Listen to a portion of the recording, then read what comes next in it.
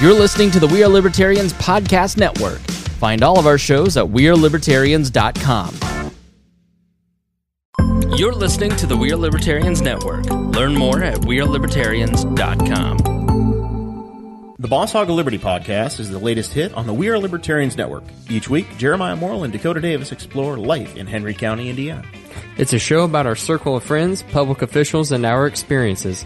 80% observation, life, humor, and 20% politics. Boss Hog of Liberty is the day-to-day happenings of Henry County, Indiana, which is just like your community. Add us on iTunes and sample us today. Dear Leader would want you to. The Johnny Rocket Launchpad is Liberty. Each week we strive to bring you the best guests in talk radio. The Johnny Rocket Launchpad delivers weekly interviews of noteworthy politicians, experts, and activists. The Johnny Rocket Launchpad is bringing the party to the Libertarian Party and launching ideas in your direction. Check us out at JohnnyRocketLaunchpad.com. You can hear me, Kurt Nelson, and the beautiful Heather Nixon talk about the ideas of liberty. Rock and roll. Hey guys, this is Roger Paxton, and if you're fed up with the government running every single aspect of your life, but you're not listening to the Lava Flow podcast yet, then what's wrong with you? Check us out at thelavaflow.com, or just go back to sucking up to the government. The Lava Flow podcast, striking the root every single episode.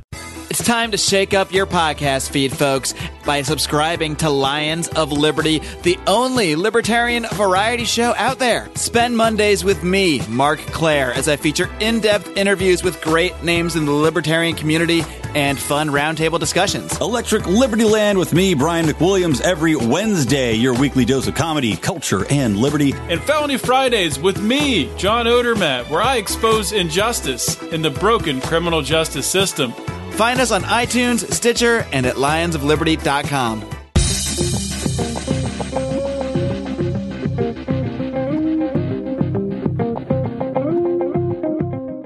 Welcome to We Are Libertarians. I am your host, Chris Spangle. We bring you all of the irreverence modern politics deserves while putting people before political parties. We examine current events from a libertarian perspective with the goal of leaving you better informed. Please be sure to rate and review us on iTunes, like us on Facebook, and subscribe on Patreon at wearelibertarians.com.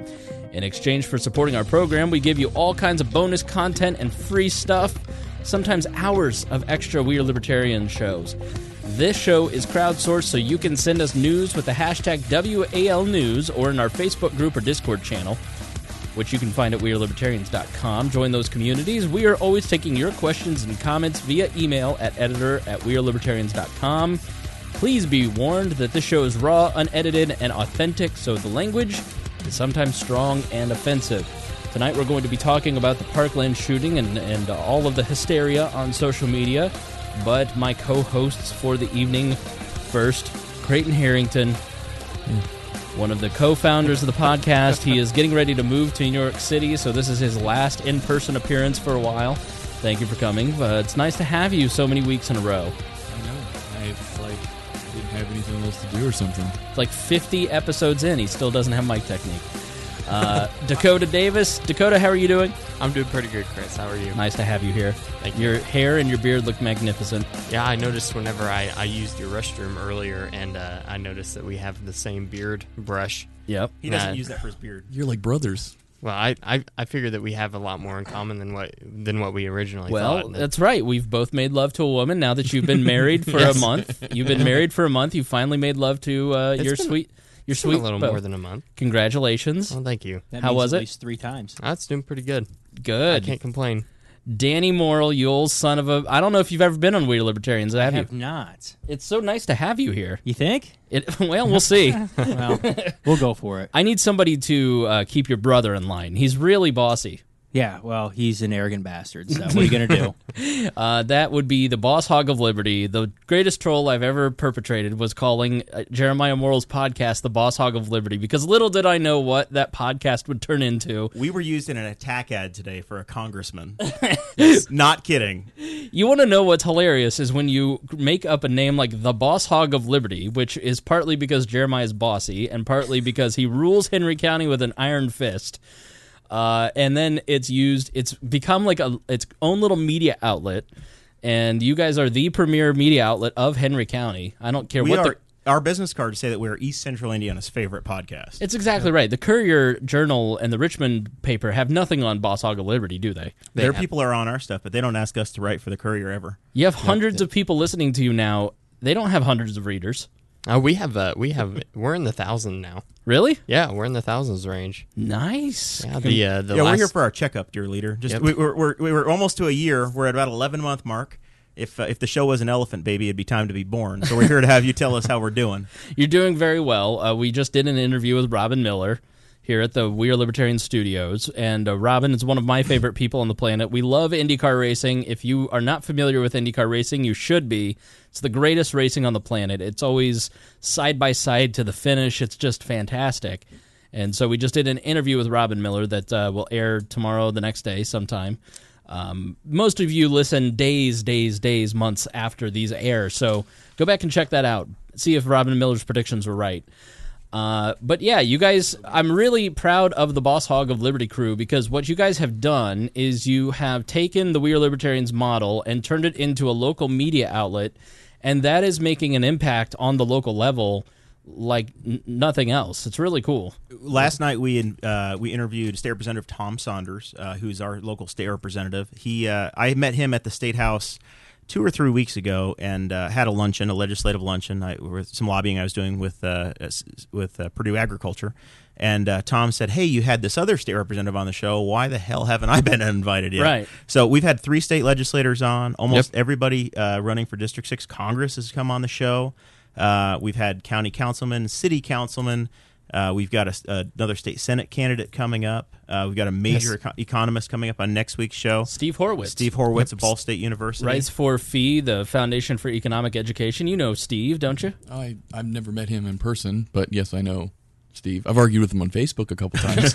As have we all. Yes. I haven't. He's full of friends, and I can't even comment. That's going to be my first bone to pick with him when he gets on the show. Why am I not allowed? Wait, so is Bo and Luke going to be on? Bo and Luke Duke? Are you going to bring them on the show? Well, we've got a rotating cast. Danny's one of our co-hosts, and I guess you're like our... So you're Enos. Are you Enos or Uncle Jesse? What are you?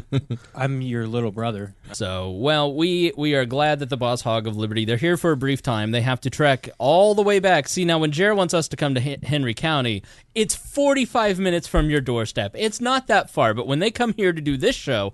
Well, we got to get going early because it's a long drive back. I'm kind of a local celebrity, and I have my own driver, and I'm on my driver's schedule. I'm here as long as my driver is here.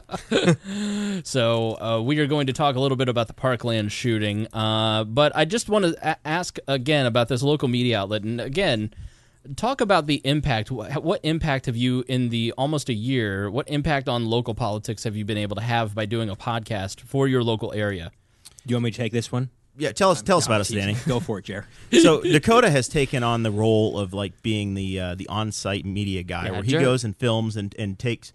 We've invested in some equipment, and you've covered city council meetings, county council meetings, park board meetings, and then you've got a big one you're going to do next Tuesday. You started calling me, I think on Wednesday's show. You started calling me the traveling correspondent for Boss Hog of Liberty, which I fully accept that. But yeah, right. I've recorded.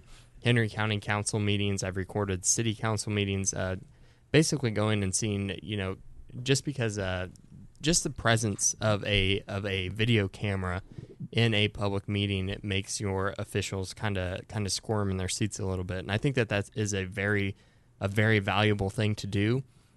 When you show up with a video camera to one of these city council, county council meetings, it's like Dakota's a rock star. Your parents, when they did it 10 years ago or 5 years ago, they were stopping $100 million projects.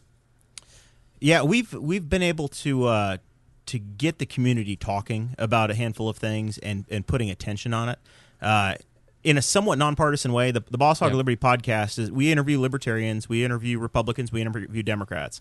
We've had people from the very far right, the absolute running to the right of the Pences for Congress, to Lane Siekman, who's a Bernie guy running for U.S. Congress. I was on that episode, and he was ridiculous. And then I guess in 2 weeks we've got a guy who's another Bernie-crat running for state senate.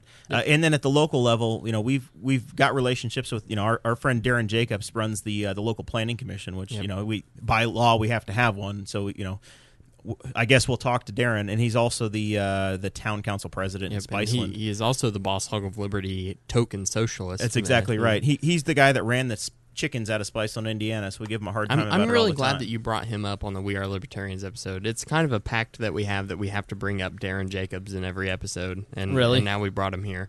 Nope. I'm editing him out. No socialist here. No, and that's the interesting thing is that libertarianism is so hot right now, and everybody wants to know a libertarian, but they don't want to know a crazy libertarian. And so if you do a podcast, like Boss Hog of Liberty, then you become the official libertarian for many of the local leaders, and they start to ask your opinion on stuff. We've got real relationships with people on all sides, Republicans, Democrats. They reach out and ask questions and have interest. I don't want to name names because I don't want to ruin their careers, but they legitimately do talk to us and seek input. And we've had very real influence. And we always call ourselves the pragmatic type. We kind of pick on the black and yellows of New Hampshire. I told Andy Horning a couple days ago that I think the next Libertarian National Convention, we need snipers in the back of the room to keep anybody from stripping and getting up on stage. Well, that seems like a violation of the NAP. Well, they started it. It's justified. I'm okay with violating the NAP against other libertarians. If I have to see man boobs, Yes, and an iron cross tattooed on your shoulder, then that is a violation of my non-aggression principle. It's just horrible. But yeah, we've got, our shows are easily, last night our episode was over a reach of 10,000 people within the first 3 hours on our video cast. And we talked about everything from how this guy went from being the janitor of the local county courthouse to spend the last 22 years as a state representative. And then we went line by line through the issues that are going through the General Assembly. Long form, our shows are usually an hour and 15, hour and a half. And then today we mix it up and we try to keep it entertaining. And we interviewed Robin Miller for an hour. All right, cool. So you're listening to We're Libertarians. We just went live on Facebook because we're going to talk about the Parkland shooting. You're joining the program in progress. I'm here with the Boss Hog of Liberty podcast. That's Jeremiah Morrill. That's Danny Morrill. That's Dakota Davis and Creighton Harrington. Please don't hide. Please be seen. So, yes, we are going to talk a little bit about what happened in Parkland, Florida. Now, as a rule of thumb, I don't know if you guys are new here. Danny's never been on the show. I never mention the shooter's name.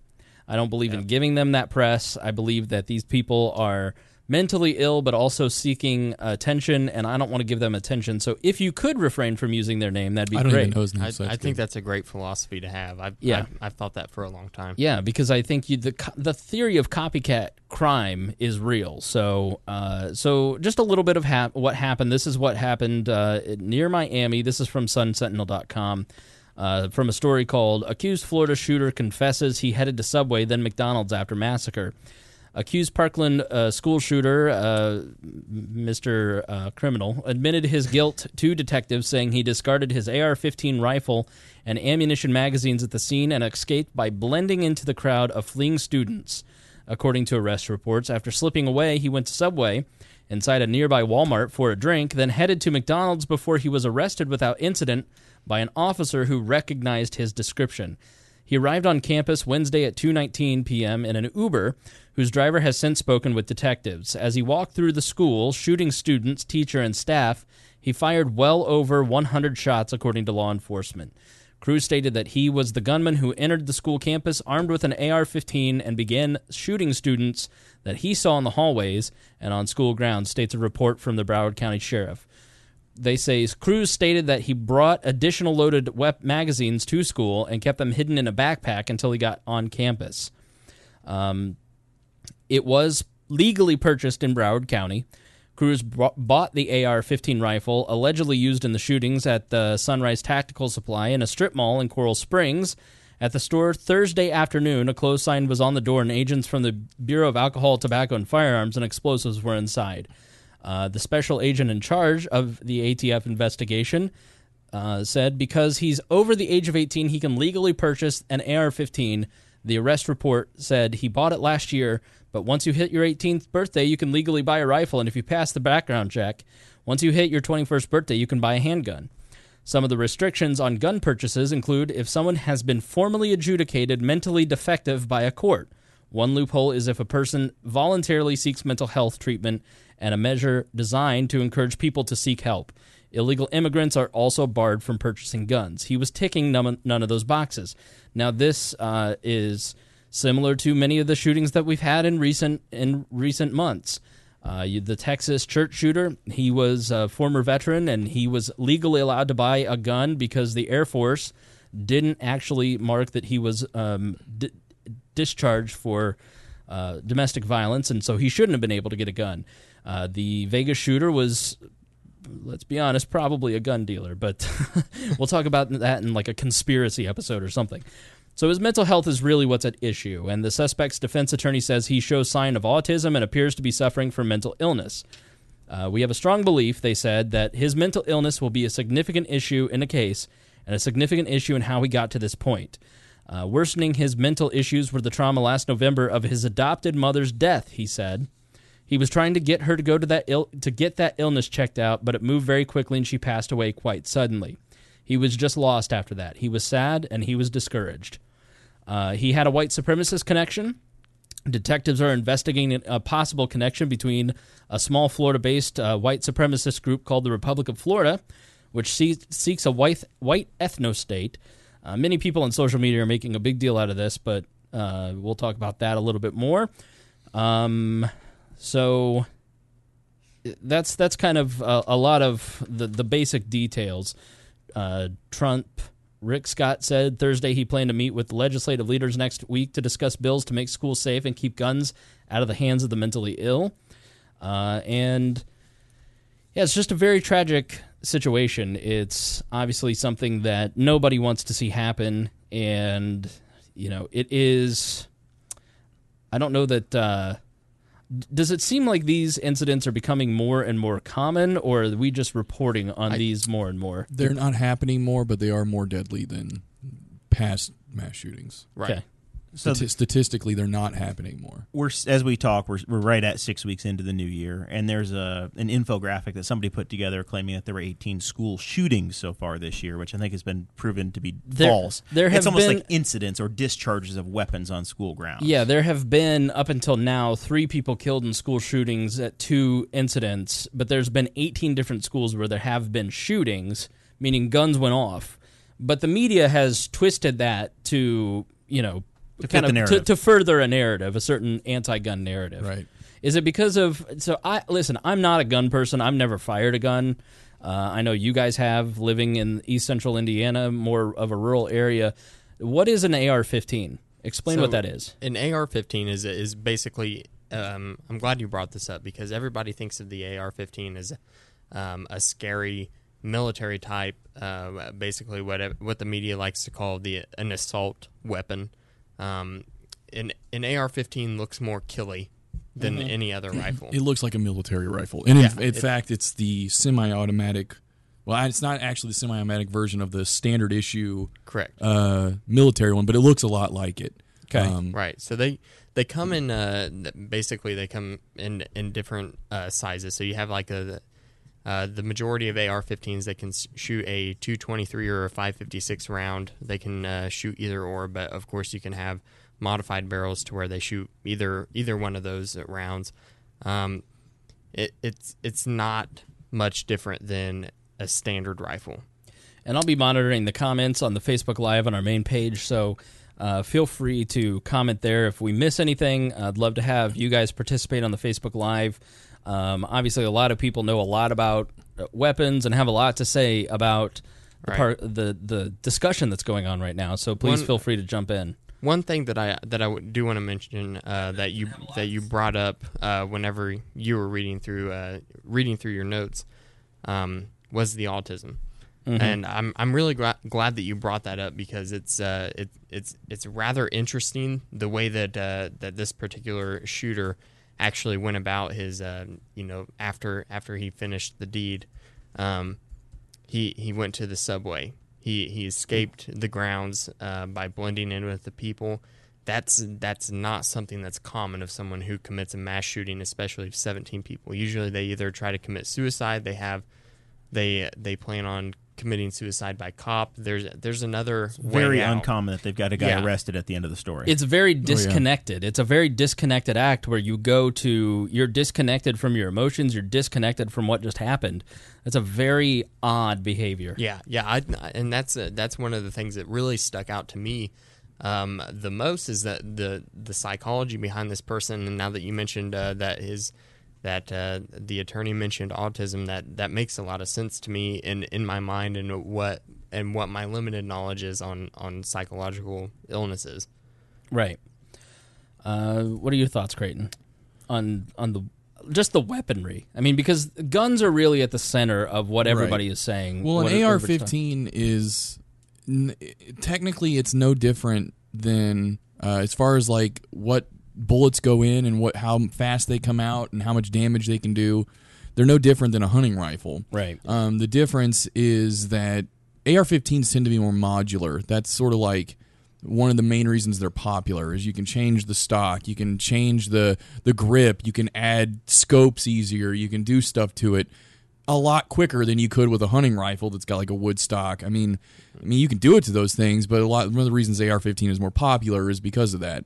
But as far as like whether or not it's some fancy firearm that is more able to kill people than a hunting rifle, it's not. I mean, you can get a big magazine for a hunting rifle. You can get all of the various eccentricities that the media likes to say about AR-15s for any rifle, really, unless it's like a single shot, like side load or something from like the 20s. Right. But like the reason they don't like it is because it looks like a military rifle. It looks like they watched Black Hawk Down, and it looks like the same firearm.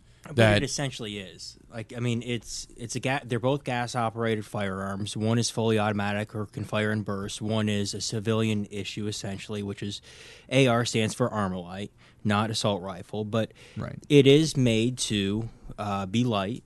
It's made to have a higher capacity in the magazine.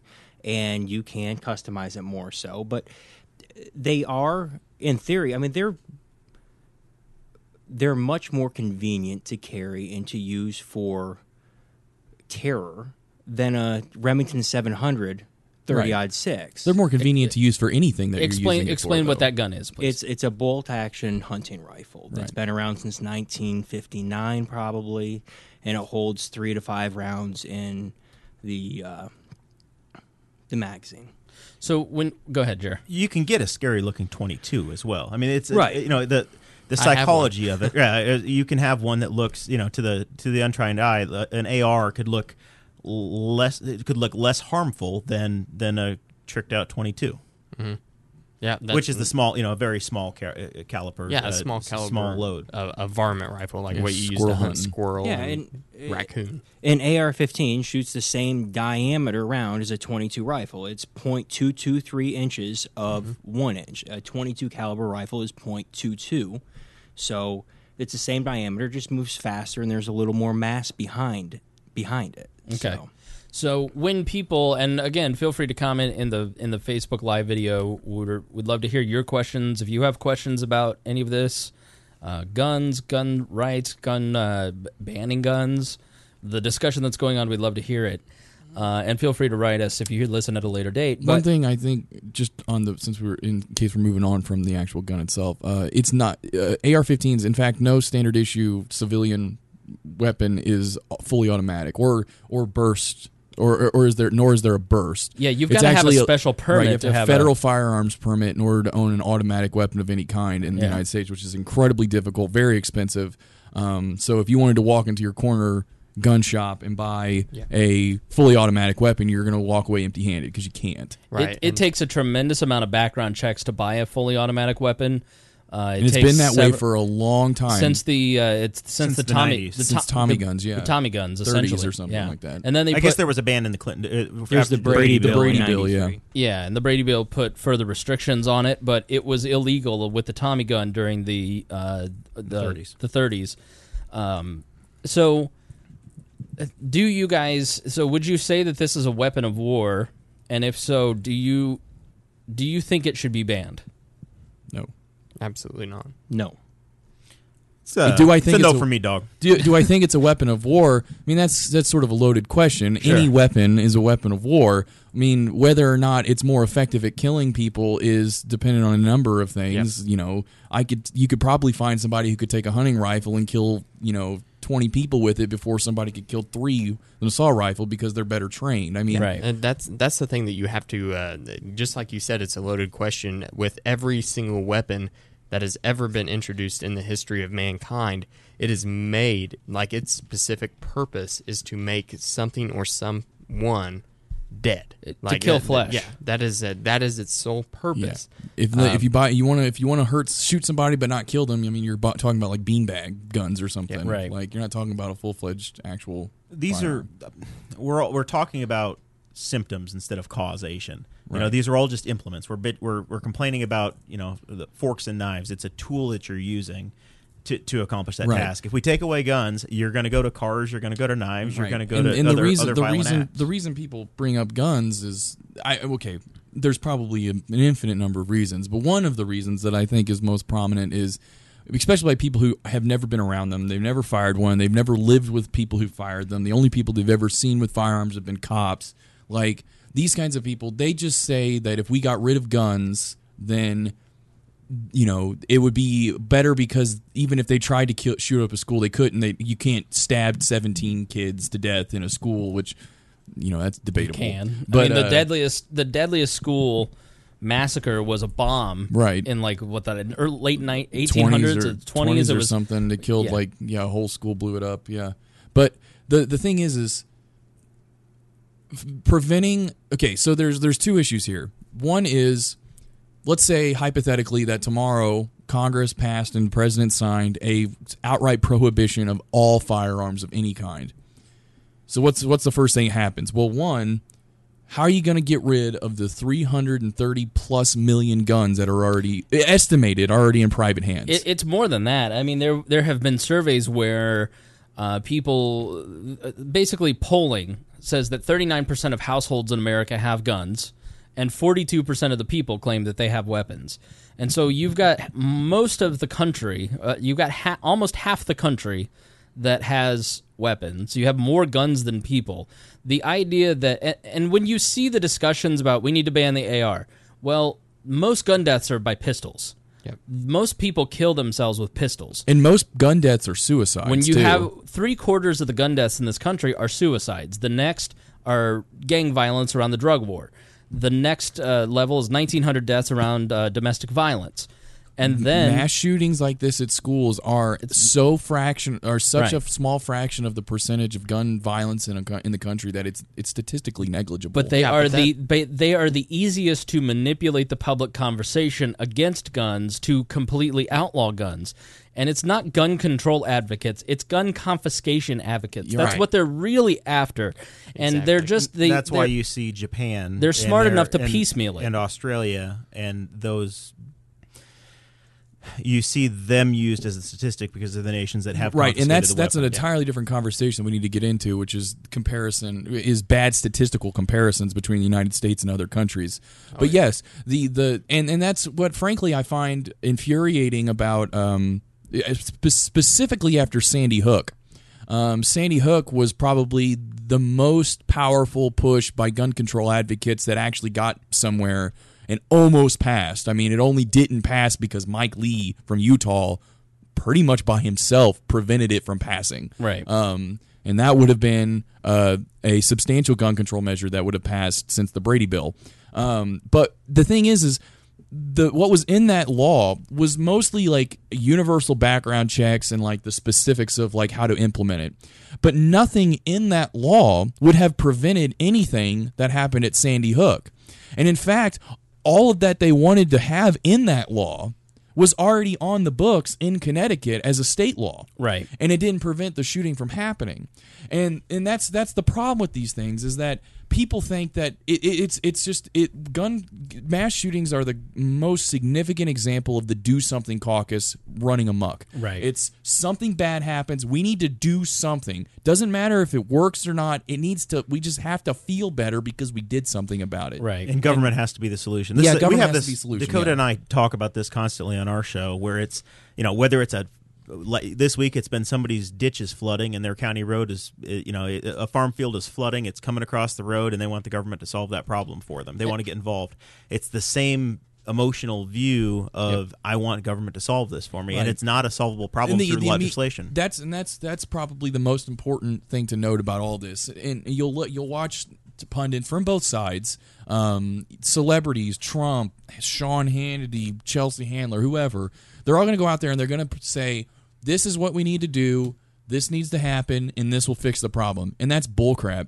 Absolutely nobody on either side knows what to do. Right. No one. There is no easy solution to this. And frankly, you're trying to prevent random acts of violence. Randomness, I mean, this was premeditated, but I'm talking like, when you have gang violence, you can expect there to be homicides by gun. If you have domestic violence, you can expect there to be homicides with firearm. But when it comes to like random acts of violence, like school shootings that are such a small percentage of gun violence, you're basically trying to prevent random aberrations from happening with the law, and that's just impossible. Like it is by definition a random act. So let me read this. This is from a Young Americans for Liberty guy named Rocco Lucente, and I shared this on the We Are Libertarians Facebook page, and it's real short, but I think he really illustrates a smart point. He writes, "The FBI couldn't be bothered to do anything about the Tsarnaev brothers before the bombing of the Boston Marathon, but they had plenty of time and resources to burn innocent children alive at Waco. The FBI couldn't be bothered to do anything about the Pulse nightclub shooter in Orlando, but they had plenty of time and resources to gun down Lavoy Finicum as he tried to leave the building he was occupying. The FBI couldn't be bothered to track down this shooter, but they had plenty of time and resources to conspire against the then-candidate Donald Trump by breaking numerous laws to obtain a FISA warrant under false pretenses to spy on his campaign. Are these people supposed to protect and serve you, or are they government's personal hit squad of domestic terrorists? That is the question every conservative, and I would say libertarian, should be asking themselves about the FBI." And so what buried in this point is that by taking away guns, by taking away self-defense and the entire notion of self-defense, you're putting it into the hands of government. And government couldn't stop this. The FBI was notified about this guy. He left a YouTube comment under his full name, and the FBI said, "Well, we did some database searching and we couldn't quite track him down, and we just couldn't figure everything out." The guy's full freaking name is used in the YouTube comment. The guy was known by the police. The mother would call the police and say, "I need help with him. Can you come talk to him?" The local police didn't do anything. The school had just expelled him and told him he couldn't bring backpacks before that because of his constant social media postings about how much he loved guns. In that YouTube comment was, I'm an aspiring school shooter." Like he was broadcasting to the world what he was going to do. The FBI in Miami, the local police, the school, these government agencies all knew this guy. He was a known quantity to them, and they didn't protect these children. And so when you want to talk about how we need to get rid of guns, which is an absolute fantasy, as we just said, you're never going, it's just not practical. Let's say we passed a law, we gave gun confiscation advocates everything that they wanted. You couldn't take all of the guns in this country without some sort of further tragedy and a civil war happening. You want to talk about violence against other people. Try and walk up to gun owners in this country and say, "We're taking your guns whether you want it or not." Right. Meanwhile, you're asking us to put our trust and our safety into the hands of government agencies, which failed in this instance. Absolutely. So you're asking something that is completely ludicrous. It's absolutely irrational. And so if you want to have a discussion about my natural rights, I'm just not going to have it with you because you're not a rational actor. You're not exercising your brain when you say we need to get rid of all guns and we need the government to protect us, because this is a very specific example.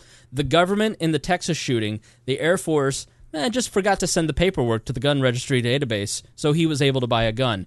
In the South Carolina church shooting, he was on several different lists for mental health issues, and James Comey came out and said, "Oh yeah, sorry, that was our bad. We forgot to put him on the gun registry." Time and time again, the government is failing to protect us in these instances. The government is outlawing armed guards in these schools, which is probably, the school had a metal detector. Like, the school had a metal detector. That didn't stop anything. The guard was killed protecting the students, but all he had to fight this school shooter was his own body, and he was riddled with bullets instead of having a gun that could have ended the situation.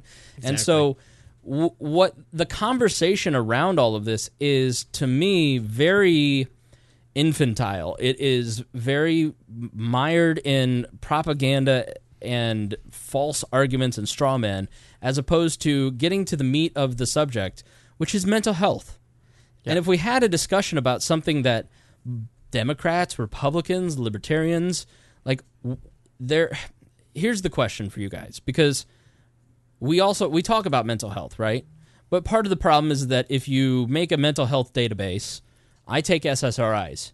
I might be on the database. I might not be able to get a gun. I'm sorry, what's an SSRI? Like a Lexapro, a Paxil, Wellbutrin, basically a drug that helps cure anxiety and depression. Nobody respects guns more than I, to the point that I don't think that I should touch one because I don't know what I'm doing with it. If somebody teaches me how to deal with it, I would, but I respect the power so much that I've never actually fired a gun, right? That's somebody that you think, oh, well, that person is an intelligent person and respects the power of this weapon. They should have a gun. No, they've taken Lexapro for 15 years.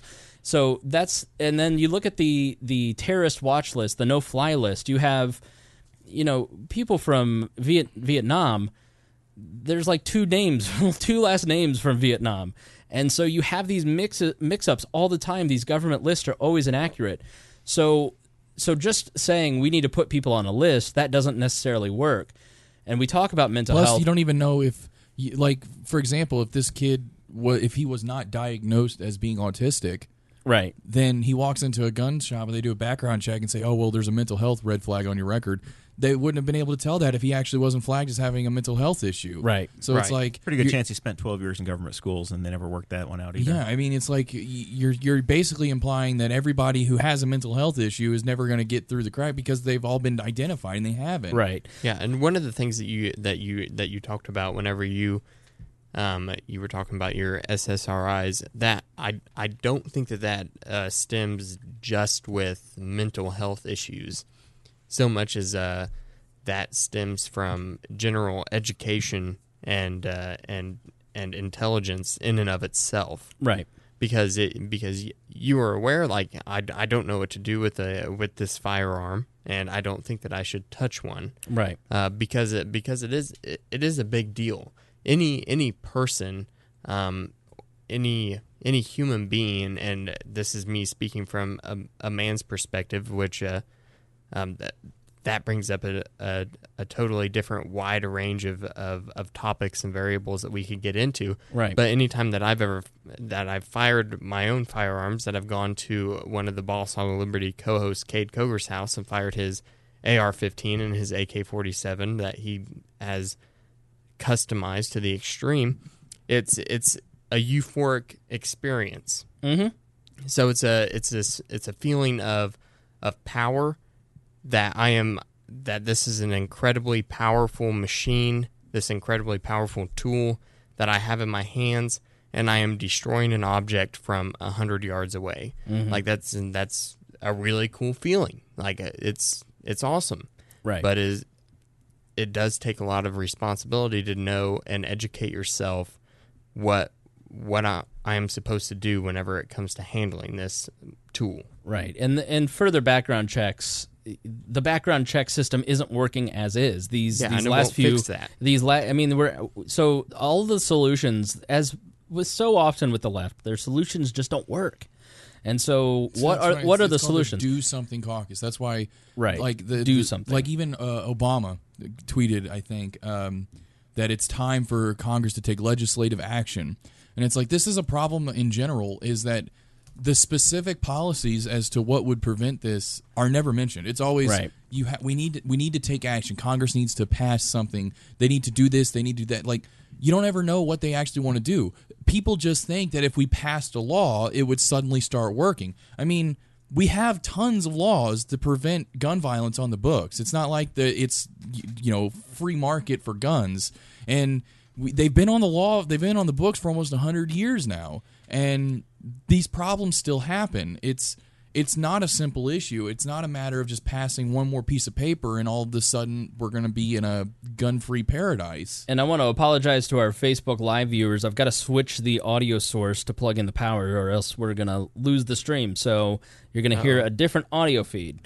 One thing that we can do has been abandoned in a policy change. Newcastle, Indiana is the hometown of Boss Hog of Liberty, and we had a facility that was a state mental hospital. So they dealt with epileptics, and then they dealt with just people that needed mental assistance. That closed 20 years ago, and it was replaced. That ground was replaced with a prison that eventually went from being a state prison to just a for-profit operated by GEO. Right. So that's the public policy shift we've had. Is we've gone from treatment centers to just prisons and locking people up. And the people, when they get released, they don't have treatment, they don't get improvement. And that if we want to try to do something, that's the direction we need to look at, is actually making improvements with state hospitals and the mental facilities. Yeah. And I know the state of Indiana has made some strides, but we can do more. That's probably the area that we need to shift. I would say a specific policy change that could work, that is not sellable at all in any way, shape, or form on the national level, is to get rid of the gun-free zone designation. This status was created, I'm assuming, by people who want to, feel like they're doing the best they can to prevent guns from getting into places around children and such. And it's a superficial, sounds good, and it's you would think it'd be counterintuitive to say that we need to get rid of it. But I mean, frankly, like you said, the guard even couldn't even fire a weapon at this man, and yeah. It would be a significant change for something like a student, like a teacher or administrator, to be able to be armed at a school. But it's something that, I think it's just a necessary step, because you're not going to be able to get all of the mentally ill. You're not going to be able to find. You're not in it, and maybe somebody isn't even mentally ill. Maybe they're just evil, and they just want to kill kids, and they show up at a school. Well, that's part of the problem, is that we live in a society where we think we should because we have given over so much of our power and so many of our rights and so much of our. Somebody had a great tweet that I'll find here in just a moment, but we expect to come home at the end of the day safe. And we've lost sight of the fact that the world is a place of chaos, and sometimes you're not guaranteed to come home at the end of the day safe. It's dangerous business walking out your front door, and you have to be able to deal with that. And I think the fact that just exists, and there's no law that can ever be passed to correct the human heart or fix an erratic human brain like his.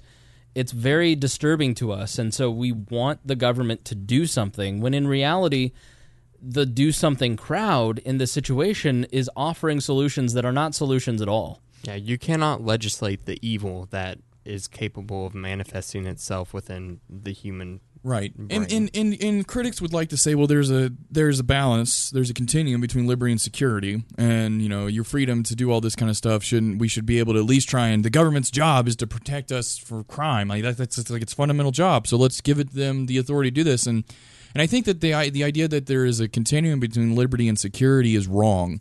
The reason that we assume this is because we think that the government is the only entity that can make us secure. Frankly, if I'm walking down the road and I am decked out with a side pistol, an ankle pistol, and an AR-15 strapped around my chest, I'm not probably going to make any friends, but I guarantee you that I'm probably not going to be fired at. Now, there's always randomness, but the fact is that I'm pretty secure in that situation, and I'm also very free at the same time. So I'm not arguing that everybody should go out and buy an AR-15 and walk down the road with it strapped around your chest. What I am saying is that we have to have a culture change where people take the responsibility of their own security into their hands and not trying to place it onto other entities. Because they're not going to be successful at it. They've got their hands full trying to screw us over in other ways that they don't have time to make sure that you're going to be safe in every single minute of the day. And it is it's just common sense. Like we would talk about common sense reactions to gun violence. Common sense is to make sure that you are protected by your own actions and your own choices. And there's a hypothetical that I think is worth noting. Is let's say that instead of confiscating all weapons, the government actually forced every person in America to buy a handgun or to have a handgun. They gave every person in the United States that was above 18 or above 21 a handgun. And when you got that handgun, you could do whatever you wanted. You could sell it, you could melt it down and get rid of it because you hate guns, whatever. But let's say that even if, say, 50% of the United States, they kept that firearm, and estimates say that 50% didn't give it away. You're walking down the street. How likely is it that you think that somebody's that knows that 50% of the country has a firearm, you think they're going to think twice about maybe trying to mug you if they think there's a 50-50 chance that you're armed? I mean, as Ryan Baker calls this, the Oprah plan. You get a gun and you get a gun. I mean, again, it's just a hypothetical. My point is that we talk about this issue as if the solution is obvious, it's apparent, and that there's just a crowd of people, a small minority of people who are standing in the way of obvious solutions that will fix the problem for good. And that's just not the case. There are so many levels and nuances to this that are just it's a hard problem. It's a bad problem. Right. But it's a hard problem to fix, and frankly, personally, I don't think you're ever going to be able to fix it. I don't think there's ever going to be a time where you can go to a place that has been violence-free your entire life and be absolutely certain that you're not going to get shot or you're not going to get stabbed or whatever. I mean, that's a utopian fantasy. Yeah, and it really is. And that just doesn't make a good political argument. No, absolutely not. So one final question before we let the Boss Hog guys go, because they have a long, far long drive back to Henry County. 45 minutes in good traffic, sir. Sure, but it was short when I have to go to Newcastle, but it's a long drive when you have to go home. We're going against the wind. But I appreciate you guys being here.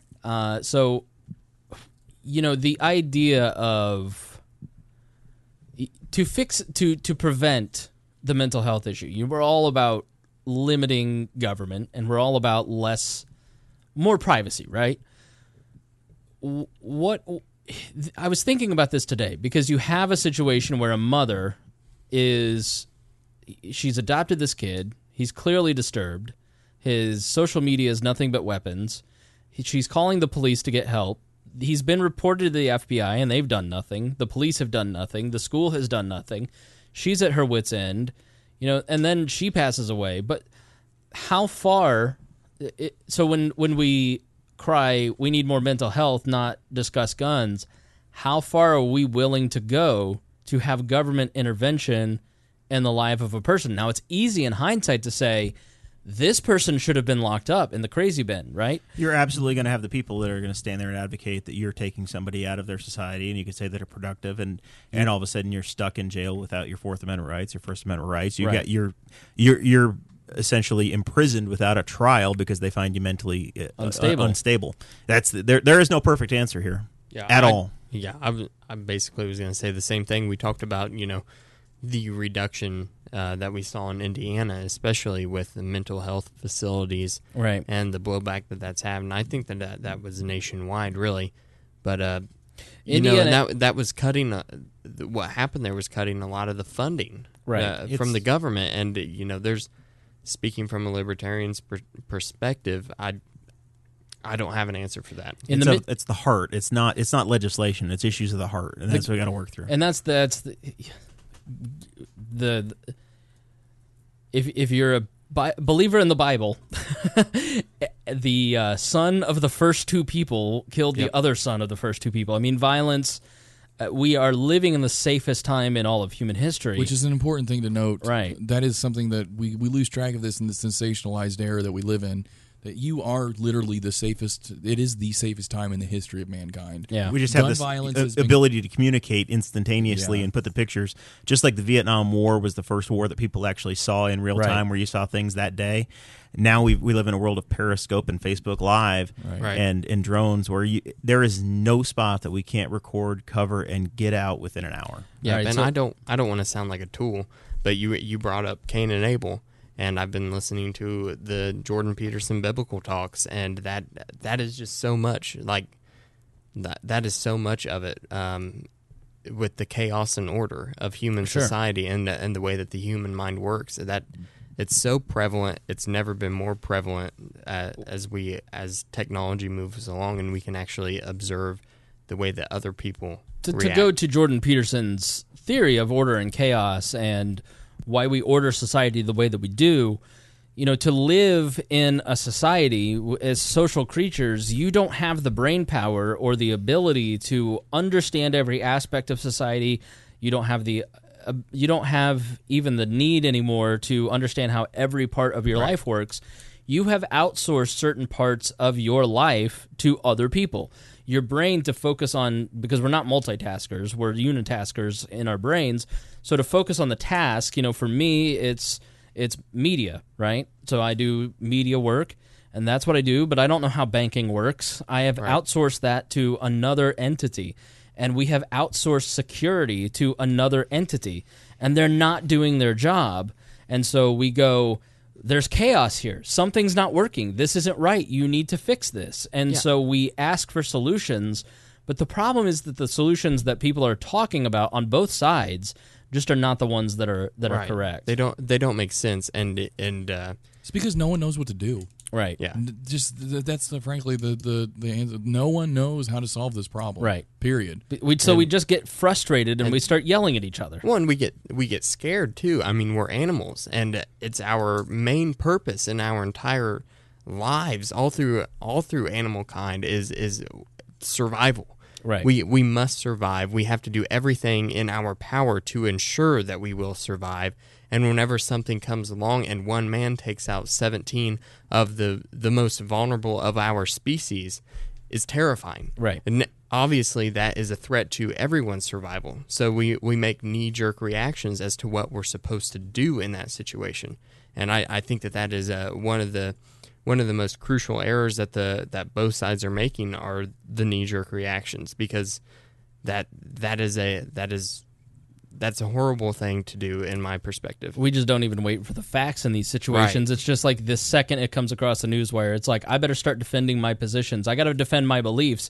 So if I don't defend my beliefs, then then their version of order is not something I want in this chaos. Yeah, and we all feel that way. Every person that defends the Second Amendment has felt that way after every single mass shooting that I have at least seen in my life. Everybody that has defended the Second Amendment has been like, CNN is going to come out, and the people who are on the left are gonna start talking about taking guns again. Well, it's not even taking guns. What they've done this time, and they're getting more and more, sadistic about it, is that if you are a member of the NRA, you are personally the one that pulled the trigger and killed these children. Right. There is, and I find this. I was thinking about this on the way over. I find it funny that there isn't a sense of collective guilt for gun violence when it comes to, say, a guy robbing a bank and killing people in the bank, or a drug deal gone bad and a gang member killing another gang member or something. Like, we don't have this idea of collective guilt when these kinds of things happen. But when it's a school shooting, it's everybody who believes in gun ownership's fault that those kids died. Yeah, which is really gross. Right, and it is. I don't know if it's just because there's just a significant anger. It's unexpected. Like, we expect bank robberies and drug deals to be violent. We've accepted that level of chaos. Right. But, like, the fact is that it's one person's fault. That guy pulled a trigger by himself. If somebody helped him, then somebody helped him, and they would be accessories to murder. But that doesn't. So far, we don't know of anybody aiding this guy. So that the person to blame is that person, and no one else deserves any blame for this at all, period. And that's certainly not an excuse to go after other people's lives. What they want to do with their lives, because somebody that they have no association with, probably lives on the other side of the country, did something horrendous. And that's the logical flaw there. And that's why it immediately comes back to this, well, we just need to prevent this from happening by getting rid of the incentive. Like, it's like, you'll prevent the alcoholic from drinking alcohol if you get rid of all the booze.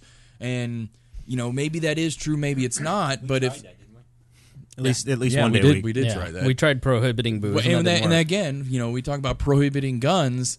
I mean, we have drugs are illegal, and you can still get drugs. Well, that's why the second largest category of gun deaths are part of the gun, part of the drug if war. we really want to talk about gun violence, then we need to get rid of gang violence, and gang violence is almost 100% directly related to the prohibition of drugs in this country. And then- so if you want to get rid of gun violence, legalize drugs. Which fuels which fuels the immigration problem because we send the violent MS-13 guys back to Guatemala, and then they drive the good people and into then America. they bring all their warfare training for their gun violence over, and they start killing people and putting them in the drywall of the houses in southern Texas. I don't think this particular issue is the war on drugs. It's not. No, that's what differentiates mass shootings, like we're talking about, from gun violence in general. Is that when these happen, it doesn't fit the box and it bothers us. Right. But when this happens, the stats that are thrown out at us are the comparison of gun violence rates in the United States to, say, Europe or Australia or something.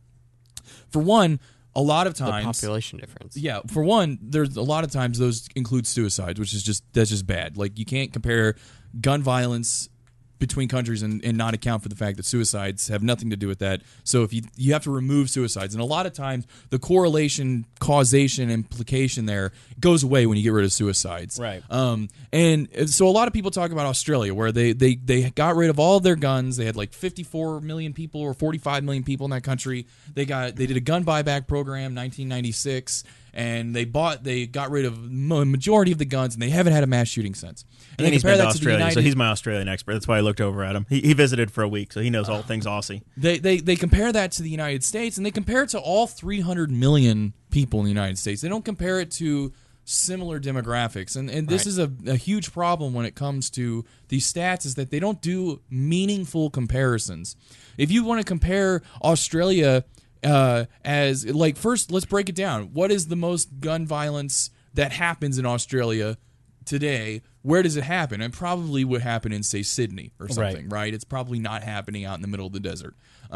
So if you compare Sydney to a similar urban location in the United States, I mean, you're probably going to see a similar rate per 100,000 people of violence. I don't know the actual numbers, but it's probably going to be more similar than if you look at 300 million people of the United States over, including Chicago and Louisiana and New York and D.C., all that together compared to, say, Australia as an entire country. That's not a meaningful comparison. Yeah. So let me stop you there, because I know they got to go. Final thoughts. We're going to continue the show, but we're going to say goodbye to the Boss Hog guys because they have a long drive back. So final thoughts from you three. Appreciate you having us on. Folks, if you want more of us, bosshogliberty.com. Follow us over there. After these shootings happened, what I did after Vegas, I went and gave blood. I've given probably 30 times in my life. I've got track marks on my right arm from giving platelets and blood, whole blood donations. Just go do that. That's the one thing you can do. We're an emotional society anyway, and you want to feel like you're doing something. This isn't going to be solved legislatively, like I said. Go to the Red Cross, go to the local blood center, and go give blood. Anything, Danny? Yeah, just thanks for the hospitality. I enjoyed my time here, and you did a great job putting everything together. And just everybody be good people. I think if we could put that first and put other people first, we'd be in a way better place. It's not that hard to be a good human. And if everyone could just try to do that, I think we'd be in a lot better place. Dakota? Just wanted to say thank you for having us over here. Thank you for hosting our Robin Miller episode. I really appreciate that. That was awesome. And then I want to do a little plug real quick that I have the opportunity to go to the United States Senate candidates for the Republican Party in the state of Indiana. I have the opportunity to go to their debate on Tuesday, so look for. I'm going to try to get a little bit of audio from there if I can, and maybe get some pictures. So be looking for that on the Boss Hog of Liberty Facebook page. And once again, thank you, Chris. I really appreciate it every time. One final request before you leave. You have the artistic eye. Can you move the camera a little closer so we can get so people can get a nice view of Creighton and I can as do we that. continue. Thank you, boys. I think the comparison issue. People so often are comparing. Oh man, look, put it a little that way so I look less fat. Thanks. No, what are you doing? No, over here, right there. There you go. See, there. That's why I wanted Dakota to do it, because he has style. You tuck in your shirts. No style. Oh no. So all right, boys. We'll see you later. Yeah, the whole comparison issue is ludicrous when you're comparing these European countries of 5 million people to the American country of 360 million. When we have a Second Amendment, it has been ingrained into our culture for nearly 300 years, maybe longer, of weapons and self-protection. People underestimate how significantly different the culture of Europe is to the United States. Right. Like, we like to think that they're just like our brothers, our neighbors that are exactly like us in pretty much every way, but I mean, frankly, they're not. Right. Like, we have a completely different history. The biggest thing that stands out to me is how, as far as like free speech over there, like they don't care at all really about free speech. I mean, they want to censor the crap out of anything that they find offensive. I mean, that is a significant cultural thing. Like you're going to be hard pressed to find a significant number of people in the United States relative to the population of this country that support outright censorship of speech. But that's already the law over there in like every European country. So yeah, I mean but the thing is, it's hard to measure cultural things. Like you can't say, well, how culturally similar are they? Like you can't really measure that. Right. I mean, so they don't really count into it. It does matter. And there's a lot of countries that have significant gun control policies that have huge homicide rates. Nevertheless, I think the numbers of like Mexico or Central American countries are big ones. And obviously they'll say, well, those aren't industrialized nations in the same way that like Britain is or something. And that's true, but it play into the fact that what you're implying when you say that is that the culture difference matters. Right. And there is a culture difference in the United States. For one, there aren't any countries in the world, to my knowledge, that are such an amalgamation of totally different, disparate groups in the same territorial area. Like most countries in Europe, in the Middle East, in Asia, they are pretty much one group, one demographic, one historical background. There's obviously overlap. I'm not saying that there's that it's just white people in Britain or something, but it's not nearly to the significant degree that it is in the United States. I mean, that was one of our selling points, is that we're such a diverse country and that there's so many disparate groups and they all get along. But like that matters. Like there's so many different levels and nuances to the numbers that of gun violence in this country that are just kind of thrown out because it's easier to throw a trend line of countries where you have less gun laws and more gun laws and look at the trend line and the gun violence goes up when there's less gun laws. And it's like it's if you're not journalists aren't trained statisticians. They don't know how to make meaningful comparisons to these things. They do their best, but they really don't, and their bias hits them really hard. And so if you see somebody trying to throw at you comparisons between Britain and the United States with gun violence, I mean, you got to take that with a grain of salt, and you have to look at it at a deeper level. And so often, no one really takes the time to do that because they're actually out with an agenda to make a point. Of course, and that's what all of this is. Oh, that seems like a good argument, but like if you really stop and like think deeper about it, you go, that's actually not really a good argument at all, because this is a country that has 2,000 years worth of history. And we have 400 years of history, but we have a much more ingrained gun culture. That's why we have more guns in this country than we have people. And that's why you won't be able... Like, let's just talk about the fact that these are natural rights. Yeah. Like, I think we need to talk about the fact that, like, I think that libertarians, conservatives, people that believe in natural rights spend way too much time arguing about things that are just rights. And Michael Malice last night was just going hard. I think he can be a little too snarky, but this time I was glad he was snarky. And he was just like, no, I'm not going to have a discussion about what are my actual rights. They aren't up for debate. Bye. I was like, it's such a great point. I don't care about convincing you. I want to restrain you. Yeah, exactly. And feel free to comment on the Facebook Live. We want to hear your comments and your questions about this. But, yeah, I think we need to just start saying exactly what Michael Malice said, which is, I'm not going to have a discussion with you about what is my right to own a firearm. There is no curtailing that. It just is my right, and you need to get comfortable with that. and you need to educate yourself about gun culture, as I've done. Like, I've told the story. In 2008, I was hired to be the executive director of the Libertarian Party of Indiana. I was a gun control advocate, and I didn't tell people that because I was smart and I needed the extra $2,000 a year and I really wanted the job, but I was absolutely a gun control advocate. I did not grow up around guns. I did not understand guns. I believed every, trope and cliche that is brought out, back when I was in high school. It was Jonesboro, Arkansas, and Columbine, and so I bought into all that.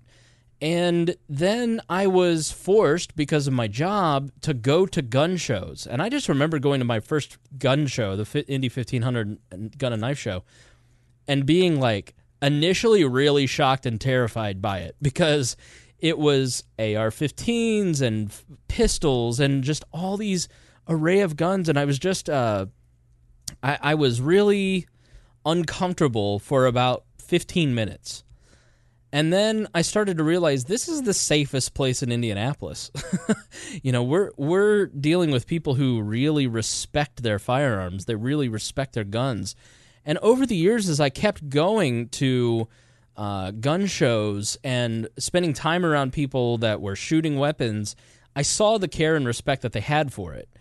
And I became less of a gun control advocate, or a gun control believer, I should say, and more of a person who became a gun rights advocate. And I grew in my understanding of my natural rights to now I'm at the point where it's like, no, we're just not even going to have a discussion about it. Like, I'm not going to negotiate with you what is a God-given right, what is a natural right that every human on earth, they have the right to self-protection. They have the right to overthrow tyrannical governments. Right. And the immediate response to this by people who are not versed on the philosophy and ethic of ethics is that your rights should not cause me to die. Right. And that is frankly, it's a bastardization of what we're talking about. No one is talking about you have the right to use a lethal weapon against somebody. Ownership of a lethal weapon does not imply the authority, ethically, morally, of any kind, or the support of, in any way, shape, or form, of using a deadly weapon against another innocent person. Right. Which is what you're implying. You're implying that your right to gun ownership does not mean that I should fear for my life. And like, no one is saying that people should be able to own guns so they can just kill people indiscriminately. Absolutely. That's not what anyone's talking about, and that is just sophistry if you're trying to make that argument. Yeah, there isn't anybody on the right, there isn't anybody on the libertarian movement, there isn't a gun control activist that isn't an absolute lunatic that is looking at that going, I'm really glad that happened. And the idea that somehow gun control or gun rights activists are sitting there encouraging what happened yesterday, like they're lusting for it. It just, every time, if you're a gun control person and you tweet out, the NRA caused these deaths, we need to confiscate guns, gun owners bear the responsibility of these deaths, you've just sold 2 more guns. And that's what people on the left don't seem to realize, is that most of gun ownership shot up after Obama got elected. Most people don't agree with you, and every time that you trot out these ridiculous arguments, people buy more guns. Yeah, because they go, all right, well, F you, I'm going to go buy more. Right. Yeah, it's frankly, it's just a significant difference in worldview. Like, most of the people who support outright gun confiscation and such, they don't actually have they probably never been around a firearm a day in their life. Right. I think you could probably safely say that about the majority of them. And it's like anything, when you're around people who are actually own firearms, like, for example, to take it out of the gun ownership and just look at a comparison, let's say that you are vehemently anti-immigrant. They've shown that as people who are significantly opposed to immigration spend more time with immigrants, they become more okay with immigration. Right. And that's the difference here, is that people who participate in gun ownership, they hunt, they they're hobbyists and they like collecting them, or they're radical, Teotihuacan guys and they're, building bunkers. Like all these kinds of people, they tend to hang out with people like them. Right. And they don't hang out with other people that are opposed to gun ownership. And then gun ownership opposers don't hang out with people who support gun ownership. They stay in their respective groups and they just echo chamber each other. And then they go out on social media and they make themselves look like assholes because they're arguing with each other. They're basically arguing with brick walls. Like, there is no way, shape, or form in any universe where anyone on Twitter is going to convince, like, Chelsea Handler or somebody that it should be okay for random normal people to own firearms privately. You're not going to convince that woman. And she's not going to convince me that we should confiscate guns. And you're just getting into these Twitter wars, and then, in 2 weeks, no one's going to care. Like, yeah. I mean, that's also what happens with all this. Like, it's not even been 6 months since Vegas. Yeah, no one. I mean, then it's not going to matter because the Mueller investigation is going to turn something up, and CNN's going to go, oh, look, and this, and then we're done talking about it. Yep. Let's talk about the mental health angle, because I really think that this is something that gets lost every time, and I think it's starting to carve out a piece of the discussion when this happens, because, I remember when, I don't know how old you were when Columbine in Jonesboro, Arkansas happened. I mean, in the 97, 98. I mean, I was in middle school when school shootings really started to take off, the one in Kentucky. Jonesboro was the first one that I really remember, and it was like, oh, I may not be safe at school. And then Columbine happened, and that just really caught America's attention, and that's when people started to get concerned about it. And then it just started happening over and over, and then everybody in the early 2000s, late 90s was like, what is going on? This has never happened before. And so everybody immediately ran to guns. And, these troubled teens are listening to Eminem and Marilyn Manson, and they're playing with guns, and they went after Marilyn Manson hard. In Doom. Because it was in Doom, yeah, and video games. But now I think we've become more sophisticated, and when you look at the Aurora shooter, you look at Sandy Hook, you look at this kid, you look at the South Carolina and the Texas shooting, you see the mental illness in it. You see these troubled young men who have serious issues, and people around them know that they have problems and can't really do anything about it. And what grieves me is that there is some mother or father out there who is watching this shooting and watching CNN right now, knowing that that is their kid, that their kid has that capacity. Like every parent, well, my kid could be a school shooter. But then there's parents like, my kid's that kid, and I don't know what to do. And nobody's talking about it. He could go out and buy a gun because he's 18, and I can't stop him. I have no power. I'm calling the cops. I'm talking to therapists. I'm talking to the school. Nobody can do anything for me. Because if you listen to our episodes of The Cost, you hear time and time again, preventive action is never anything that the government is good at. It is always retroactively investigating, suing, covering up, or present-day incarceration or law enforcement, but it's never any... Government is not good at prevention of any kind. And I feel for the parent that is watching all of this conversation going, well, gun control doesn't help me. My kid needs mental health access. I need him not to be... Where there is a will, there is a way. And that's what really, I think, needs to be the main discussion, and we can talk about guns as the B discussion instead of it being flip-flopped right now, because the idea that we're going to confiscate all guns, because, we relent on AR-15s. Well, then it's just going to go to rifles, and then it's going to go to pistols, and then it's never going to stop, and we're going to do this for the rest of our lives. And besides, all they're going to do if they give no AR-15s, all that's happening is that people are going to have the same kind of gun. It's just going to have no modular exactly stuff. It's because people think that AR-15s are different, right? When they're not. The electricity here is really weird. It keeps going in and out. You had a clapper. I know. I don't know, but. The mental health discussion is a much quicker one. We can sit here and argue about guns like we have for 15 years, 20 years, really forever, and you might get one win on more background checks. But here's the dirty little secret about all this. It's the Democrats in red states like Joe Donnelly, Joe Manchin. Those are the guys who actually block any progress at the federal level. Like Republicans and NRA congressmen get blamed, but it's the NRA Democrats. Those are the guys who actually stop any of the progress for the Democratic arguments. Yeah, but they blame Bernie Republicans. Sanders himself was a huge gun rights supporter Right. up until he ran for president. So because Vermont.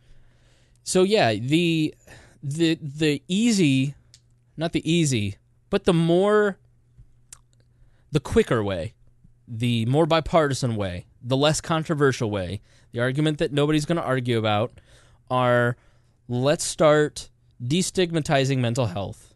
You know, I think by the fact that I think that mental health has been kind of like, you see a lot of memes about depression and anxiety, and I think that is the people who want help, their effed up way of asking for help. Like, I really hate that people like kind of make a meme out of their own mental illness and there's anxiety and depression. And I say this as somebody who has spent the majority of their life suicidal and, anxious and all that, and who has really learned through the power of self-esteem and building my self-esteem to become a person that is not anxious, that is not depressed, and is thriving. But I had to wallow in my own mess for a long time because I didn't know how to ask for help. And I think that there are a lot of men especially, and men are not women. And women, you need to understand, male culture is violence.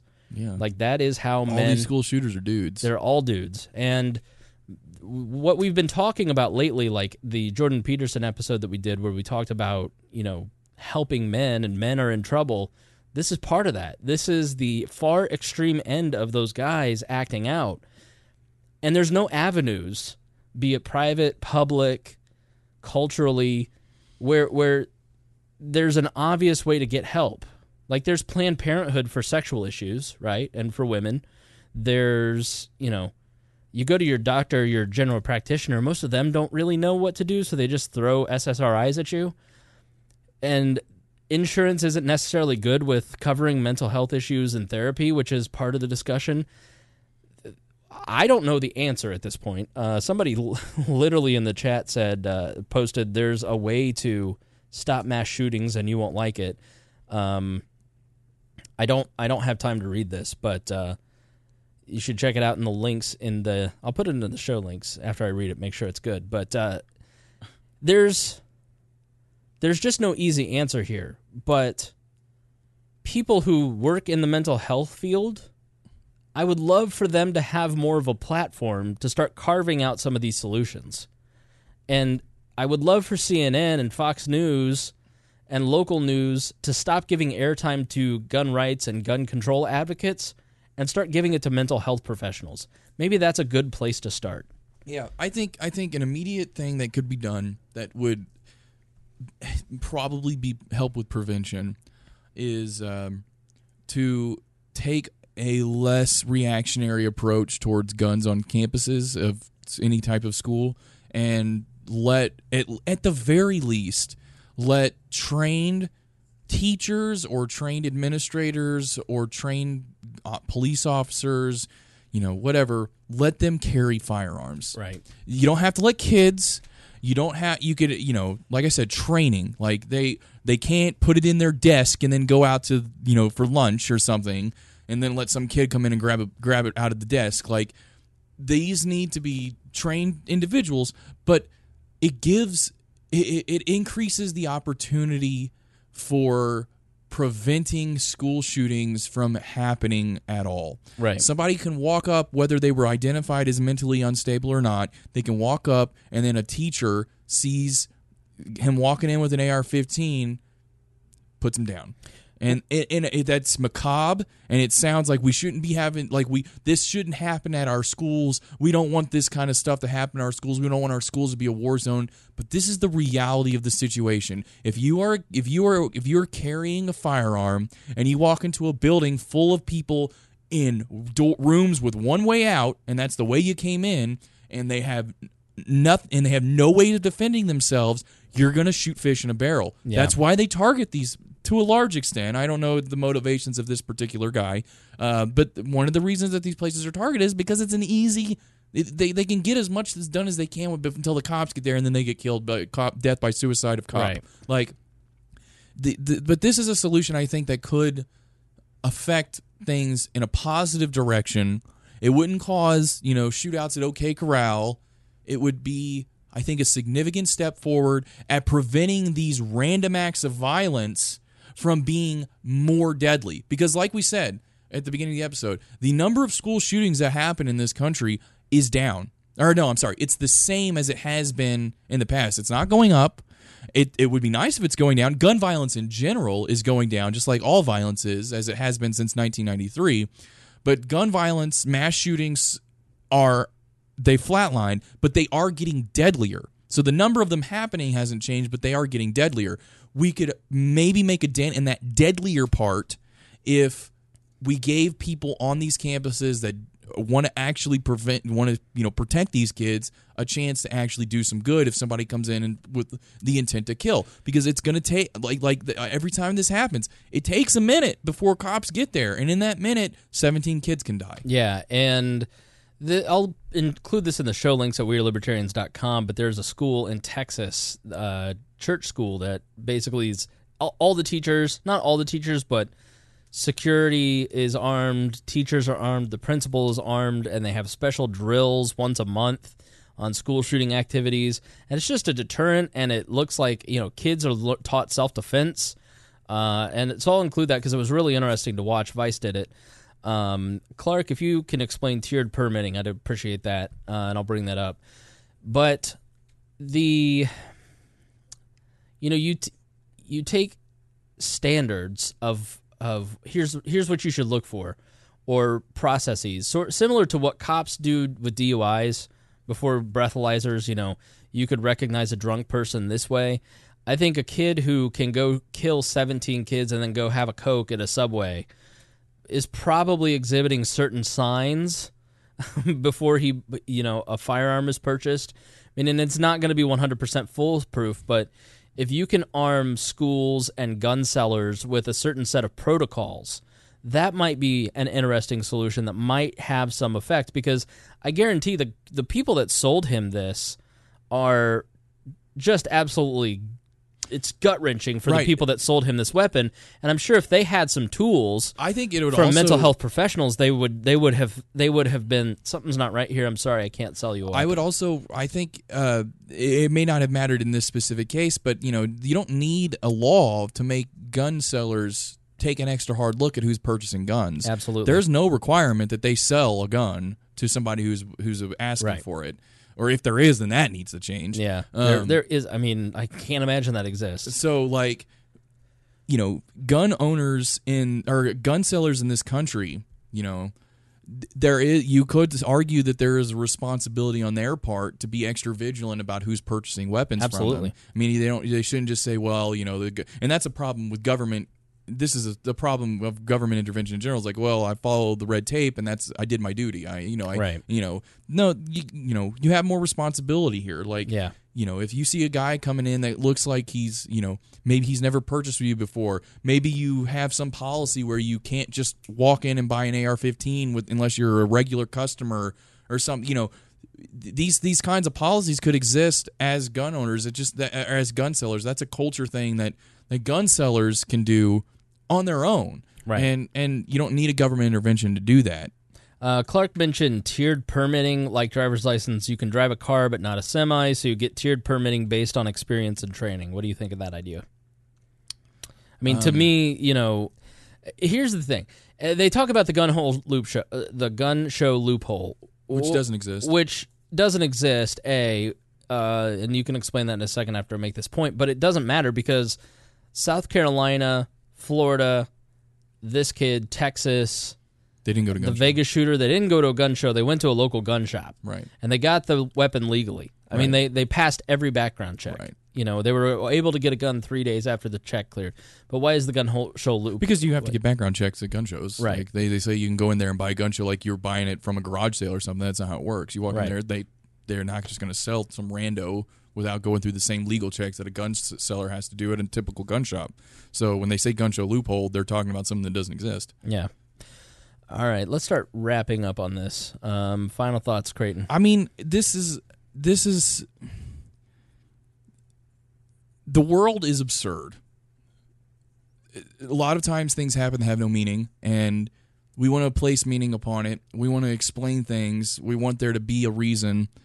But the world is absurd. It is cruel. It is relentless. It's going to kill you eventually. Right. And you have to be a person who can operate with that understanding and not let it destroy you. And you can't react irrationally to the fact that there are dangers out there that you can't control.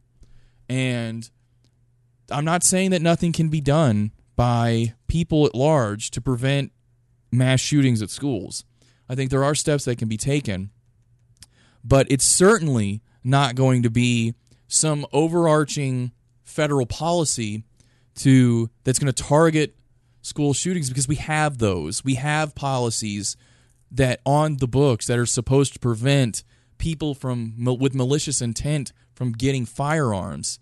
It's not like there's a lack of these laws. They exist. You can't buy automatic weapons. The Brady Bill put background checks for there are systems in place to prevent these kinds of things from happening. They don't work because you're trying to prevent randomness. I can't stress this enough. The number of school shootings in this country, mass shootings, but also school shootings, is a statistically negligible percentage. You are incredibly safe at schools in this country. Right. At any school. But when they do happen, they're horrible. They're very sensationalized, and they're tragic, and all these kids die, and it's a nightmare. But you can't try and piggyback off of a tragedy to enact a policy that isn't probably even going to work, and at the same time step on the toes or on the rights of individuals who have nothing to do with these acts of violence. And these statistically negligible things, they're by definition random.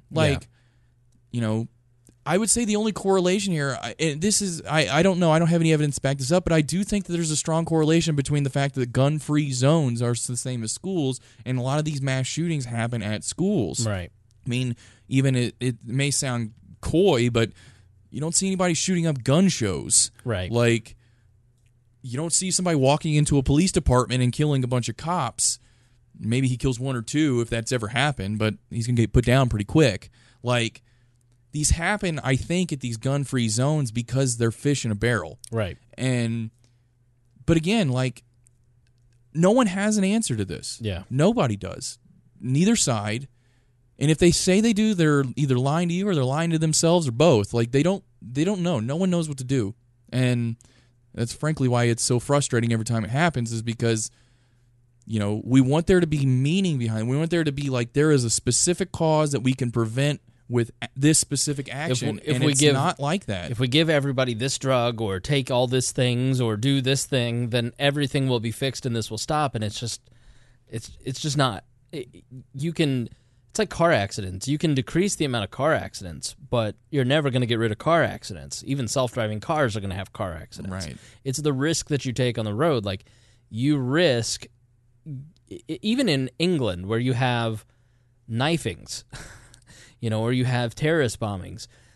It's very frustrating for humans to realize, oh man, you're powerless to an extent. We're powerless to an extent, and the people that we love and these children are powerless, and it's just, so how do we prevent it?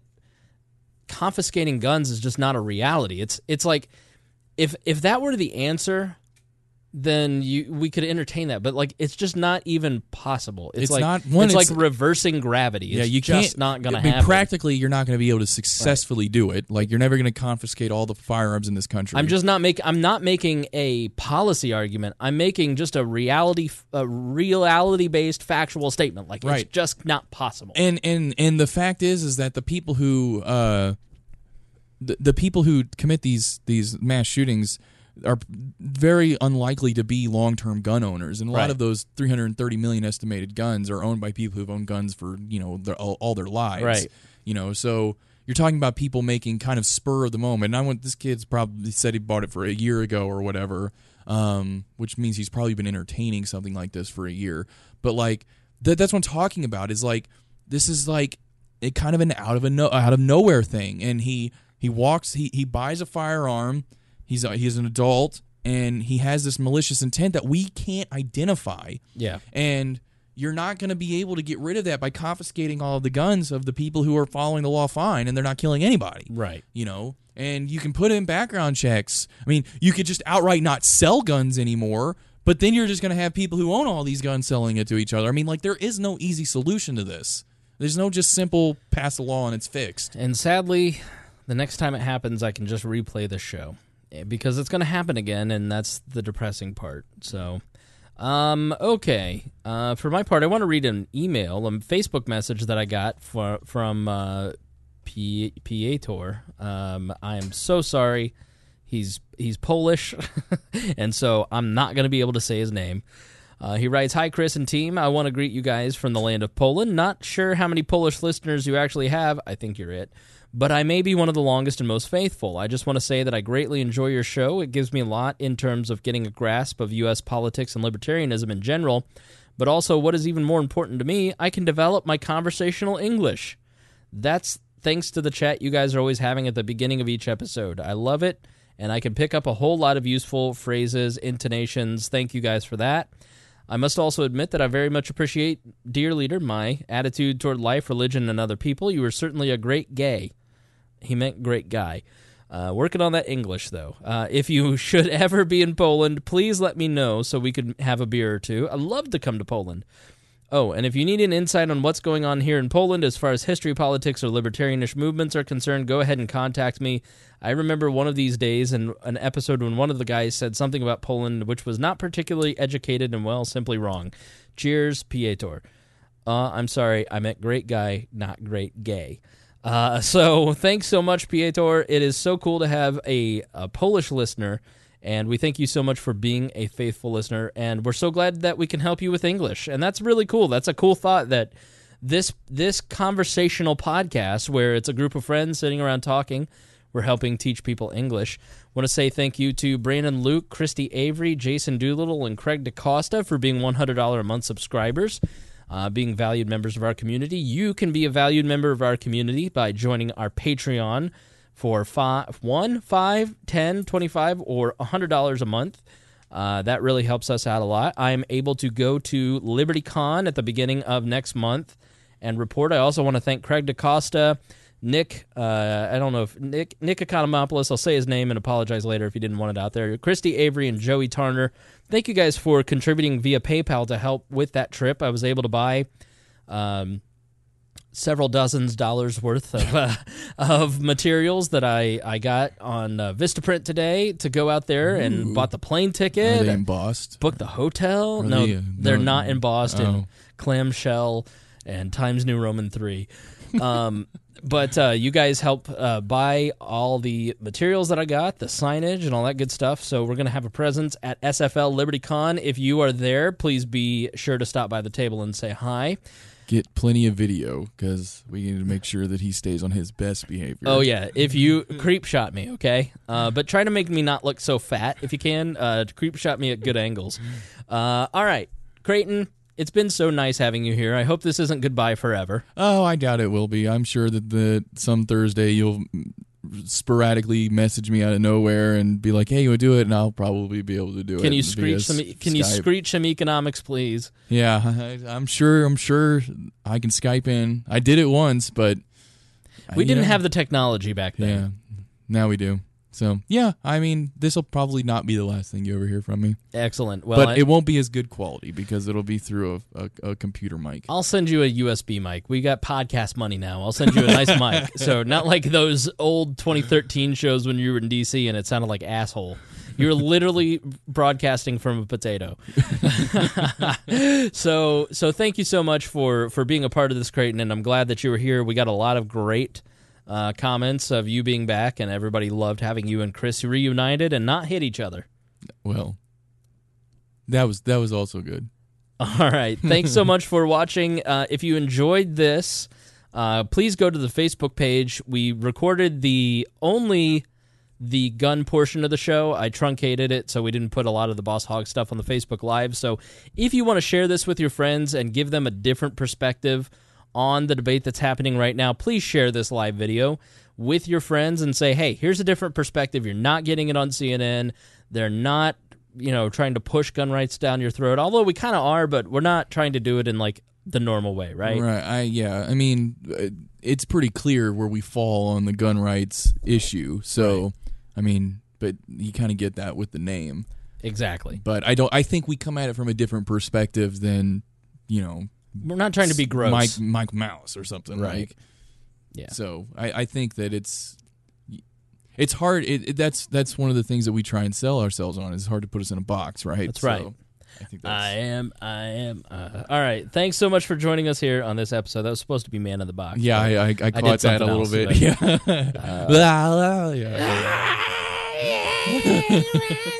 All right, guys. Thanks so much for joining us, and we will see you next week. Thank you for listening to the We're Libertarians Network. Get our other shows at We'reLibertarians.com.